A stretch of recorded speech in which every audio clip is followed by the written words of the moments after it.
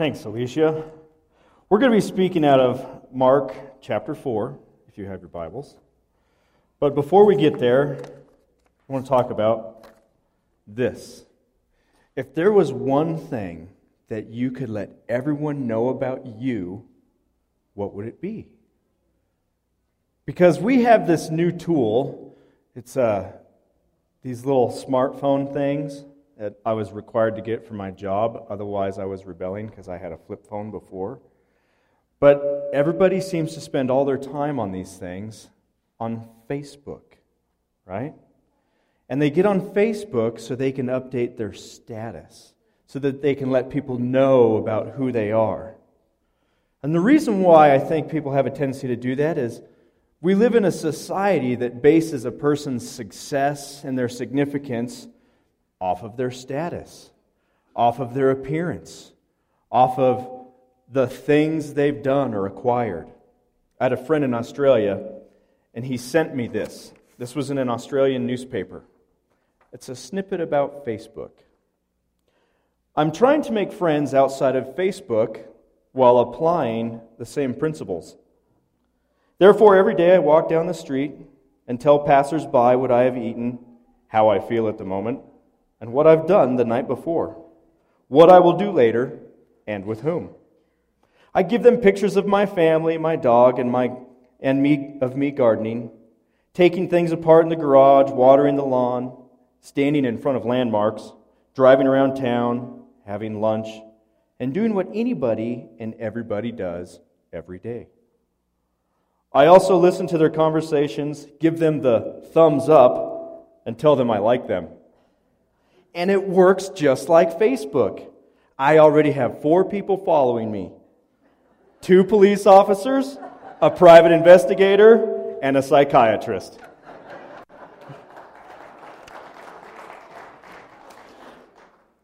It's interesting, though, why people are so drawn to Facebook, because they love to let everyone know about what's going on in their life. What if our greatest value, though, started in the heart? Our greatest success and our largest amount of self-worth and significance was here. In Ecclesiastes, Solomon wrote this, and I think it's important to bring up. Now, ladies, I'm going to read this, and don't get upset because there's an interpretation here. Solomon is making a point, and you have to remember Solomon was the wisest man who had ever lived. He had acquired more than anyone ever had. He had seen more, done more. He had it all, and at the end, he wrote this. "Look," says the teacher, "this is what I have discovered, adding one thing to another to discover the scheme of things. While I was searching but not finding, I found one upright man among 1,000, but not one upright woman among them all. This only have I found. God made mankind upright, but men have gone in search of many schemes." Now, Solomon was not saying that there are no upright women. He was making a point. Because if you read Proverbs, one of the great themes of Proverbs is Solomon personifies a responsible woman to wisdom. That is what wisdom is. He's making a point here. People go in search of their own schemes, and we don't walk upright, although God created us to walk upright in His sight. So what if our greatest value was shifting to be a person of character and to be a person who walked upright before the Lord, instead of being so concerned about our greatest worth being the way we looked, or how much stuff we had, or how important we were? Because I think it's odd that some of the most beautiful, successful, healthy people are also some of the most empty and hollow and hurting people. And I think some of the most poor and unshapely and overlooked people are some of the best people in this world to be around because of who they have allowed Christ to be in their heart. I got a picture I want to show us. It's a map. In 2013, Gunnison County, Colorado, was the number 1 county in the United States of America for the highest rate of longevity. Since then, we've declined. I don't know what happened, whether it was the legalization of certain things or whatever it was, but you can still see in Colorado, that dark blue spot. We were number one. Number one. Talk about unique. We're the most healthy, active, involved group of people in a community. And it made us stand out. Well, as Christians, I think God has given us the same calling. Stand out. Be uniquely different from everyone else. So in Mark chapter 10, James and John, two of the disciples, are saying, "Hey, Jesus, in heaven we want to sit at your right and at your left." And it made the other disciples a little upset. Like, what is this, a status thing? Here's what we read in chapter 41. When the 10 heard about this, they became indignant with James and John. Jesus called them together and said, "You know that those who are regarded as rulers of the Gentiles, or non-Jews, lord it over them, and their high officials exercise authority over them. But not so with you. Instead, whoever wants to become great among you must be your servant, and whoever wants to be first must be slave of all. For even the Son of Man did not come to be served, but to serve, and to give his life as a ransom for many." So I wanted to talk about this morning a few brief things that would help us be set apart. You and I, how we could be uniquely different as Christians, as community church in this community, as Gunnison County, which is already uniquely different in the United States, how we could stand apart. These are things that are additional to reading the Word of God every day. They're additional to seeking Jesus Christ every day and asking Him to be the champion of your life. These are added on to that, based off of what we just read there out of Mark. One of those things would be, I think we should work on developing a godly confidence as individuals. And I'm not talking about faking it, or pride, or arrogance. I'm talking about having a faith that stands out, that's real. My dad got this contraption from his grandparents, my great-grandparents. It was this metal box, and it was a mouse catcher. And it was the neatest thing in the world because it had this tunnel that went through it. And this tunnel was a rotating drum. And what's really neat about mice is mice like corners and cracks and tubes. And so they would climb through this tube, and it would trigger a mechanism, and it would rotate, and it would throw them into a little box. And the only way out of the box was a little tube. And the tube went up, and it ended up landing in a half-full mason jar of water. The mouse would drown. And then it would reset itself and do it all over again.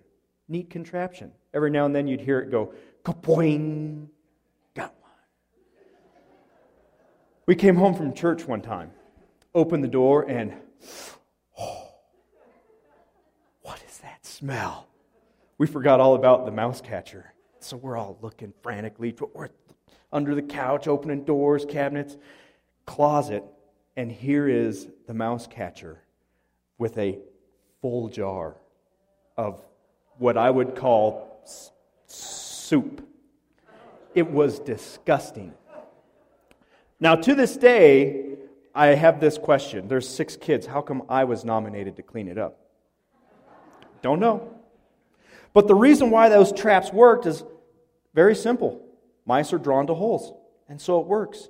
And there's something that happens for us as Christians. When we have a faith and a confidence in Jesus Christ, people notice that. And it's a character and an attribute that God would want us all to have.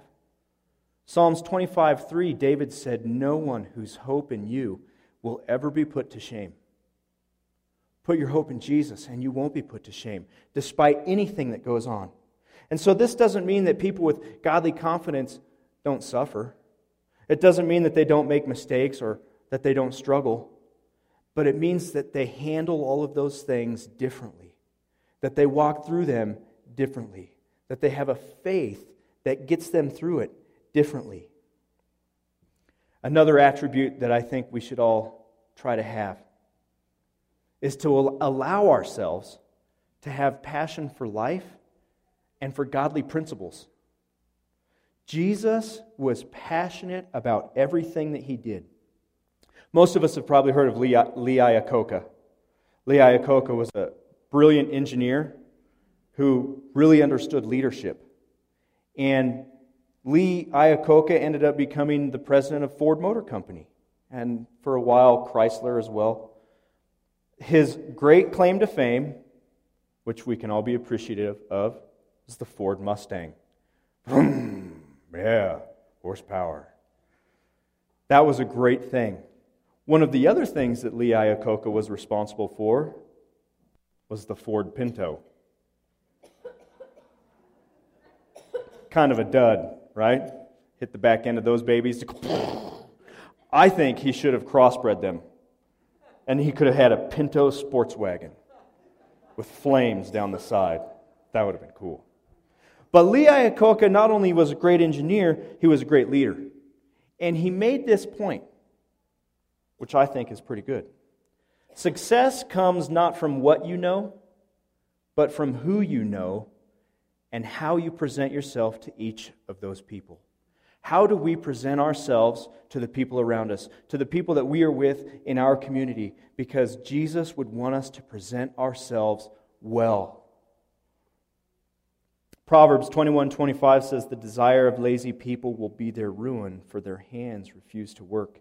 And I've noticed that. Most people don't look at a bum and go, "I am inspired by that guy. I want to be that guy. I want to know what's in their head because it's got me captivated." That doesn't happen very often. God designed us to be passionate about our lives, about what we do. Otherwise, we end up being another face in the crowd. And I think that that's something that we could work on. Passionate people give 100% of what they do in their life. I think we should be passionate about what we do at work, whether we like it or not. We should be passionate and give 100% in our marriages and in our families. We should be passionate when we're shoveling manure. But don't give more than 100%, because if you give 110%, it'll go right past the bed of the pickup truck and into the back seat, and you don't want to do that. So just 100% when you're shoveling manure. When you're walking down Main Street, do it with 100% of passion. Like there is a purpose that God has given you. When you're working at Western State College, when you're working for the city, when you're working for Golden Eagle Trash Service, give it 100% so that people will see you and people will see God in you. Another thing that I think we should work towards is help others succeed. That is everything that Jesus did. He helped everyone around, bless you, He helped everyone around Him succeed. People that He didn't have to do that for, but He did it because it's something we're supposed to do. When I was a freshman in high school, I was a little guy, and by the grace of God, I never got picked on because I had older brothers, and so maybe that's how I got by. But I remember one morning, there was another little guy in the hallways, this was before class, and these two upperclassmen grabbed him and ushered him into the bathroom. And they told him, "Swirly time." I'm like, whoa, this actually happens. So obviously it captivated a whole bunch of us, and we all ran into the boys' bathroom, and this little guy he was kicking, and he was putting up a fight because he wasn't doing it. And they got him right to the stall, and he let out this cry. He said, "Wait!" And everyone kind of stopped. And he goes, "I'll do it myself." They let him go. He went over to the bathroom. He opened the stall. He went in. He put his head in the toilet and went, "Kapooh." We all laughed and ran out of the bathroom. At first I thought it was really funny. But then I got to think, that was actually like really ugly. Because he's going to own that the rest of his life. And he had all those people standing there watching that happen. And something inside of me started to actually feel bad. Like, hey, maybe that wasn't so cool. Maybe we should start being people who help other people succeed. Maybe we should be people who are coming alongside that guy, or the people we work with, or our family, or our friends, and helping them be a success and not a failure. Jesus said in Mark 10:45, "For even the Son of Man did not come to be served, but to serve, and to give his life as a ransom for many." When we serve and help other people and help them succeed, I think it's one of the most attractive things in this world. And people notice it. Jesus didn't come onto this world just so that we would have eternal life, but so that our time here would be a success. About 20 years ago, I started praying this prayer as part of my daily devotional time. God, would you grant me favor before men so that others might see you in me? And actually, the last 10 years, that's changed even more. God, would you grant me favor before men and mountain so that others would see you in me? And so maybe if that's a habit that we all had, where we walk through life going, hopefully people will see God in what I do. But I'm going to make sure that I do everything I can to help everyone around me be a success to the best of my ability so that maybe they'll see God. And the last one is simple.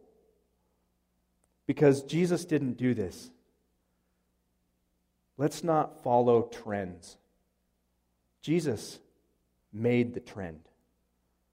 And I'm not talking about Justin Bieber fever or anything like that. I'm talking about social norm. There has been a social norm, for example, where the sanctity of marriage isn't that important. You know what? Have kids. Live together. But don't get married, because then you're tied down, you're committed. That has become a social norm. And it's probably one of the most destructive things that we're going to see in young people's lives. Growing out without committed moms and dads. There are so many Christians who profess Jesus, but they live by the social standards of the world instead. I want to show you a picture. Our kids were playing with Legos the other day. And I come walking downstairs, and Zoe, our second oldest daughter, goes, "Hey, look, Dad, it's Community Church." And I went, "What?" She made a Lego set of Community Church, all on her own. So naturally, being a constructive father, I said, "Well, that's pretty good. Except Alicia's hair is a little bit darker than that. The gal up there in the front left, the blue hair, yeah, I think that's Amy Stewart. And we all know her hair is bluer than that. The guy who's speaking up there, he's bald, so that's definitely not Chris Osnes. But I started to pick out all the different flaws. The real reason I wanted to bring that up was this. That's not normal. That's not normal behavior for a kid to go and make a Lego thing of their church. That's pretty cool. Paul Sammons, he and Marie got married in this church in 1951. They have been going to this church ever since then. And that is awesome.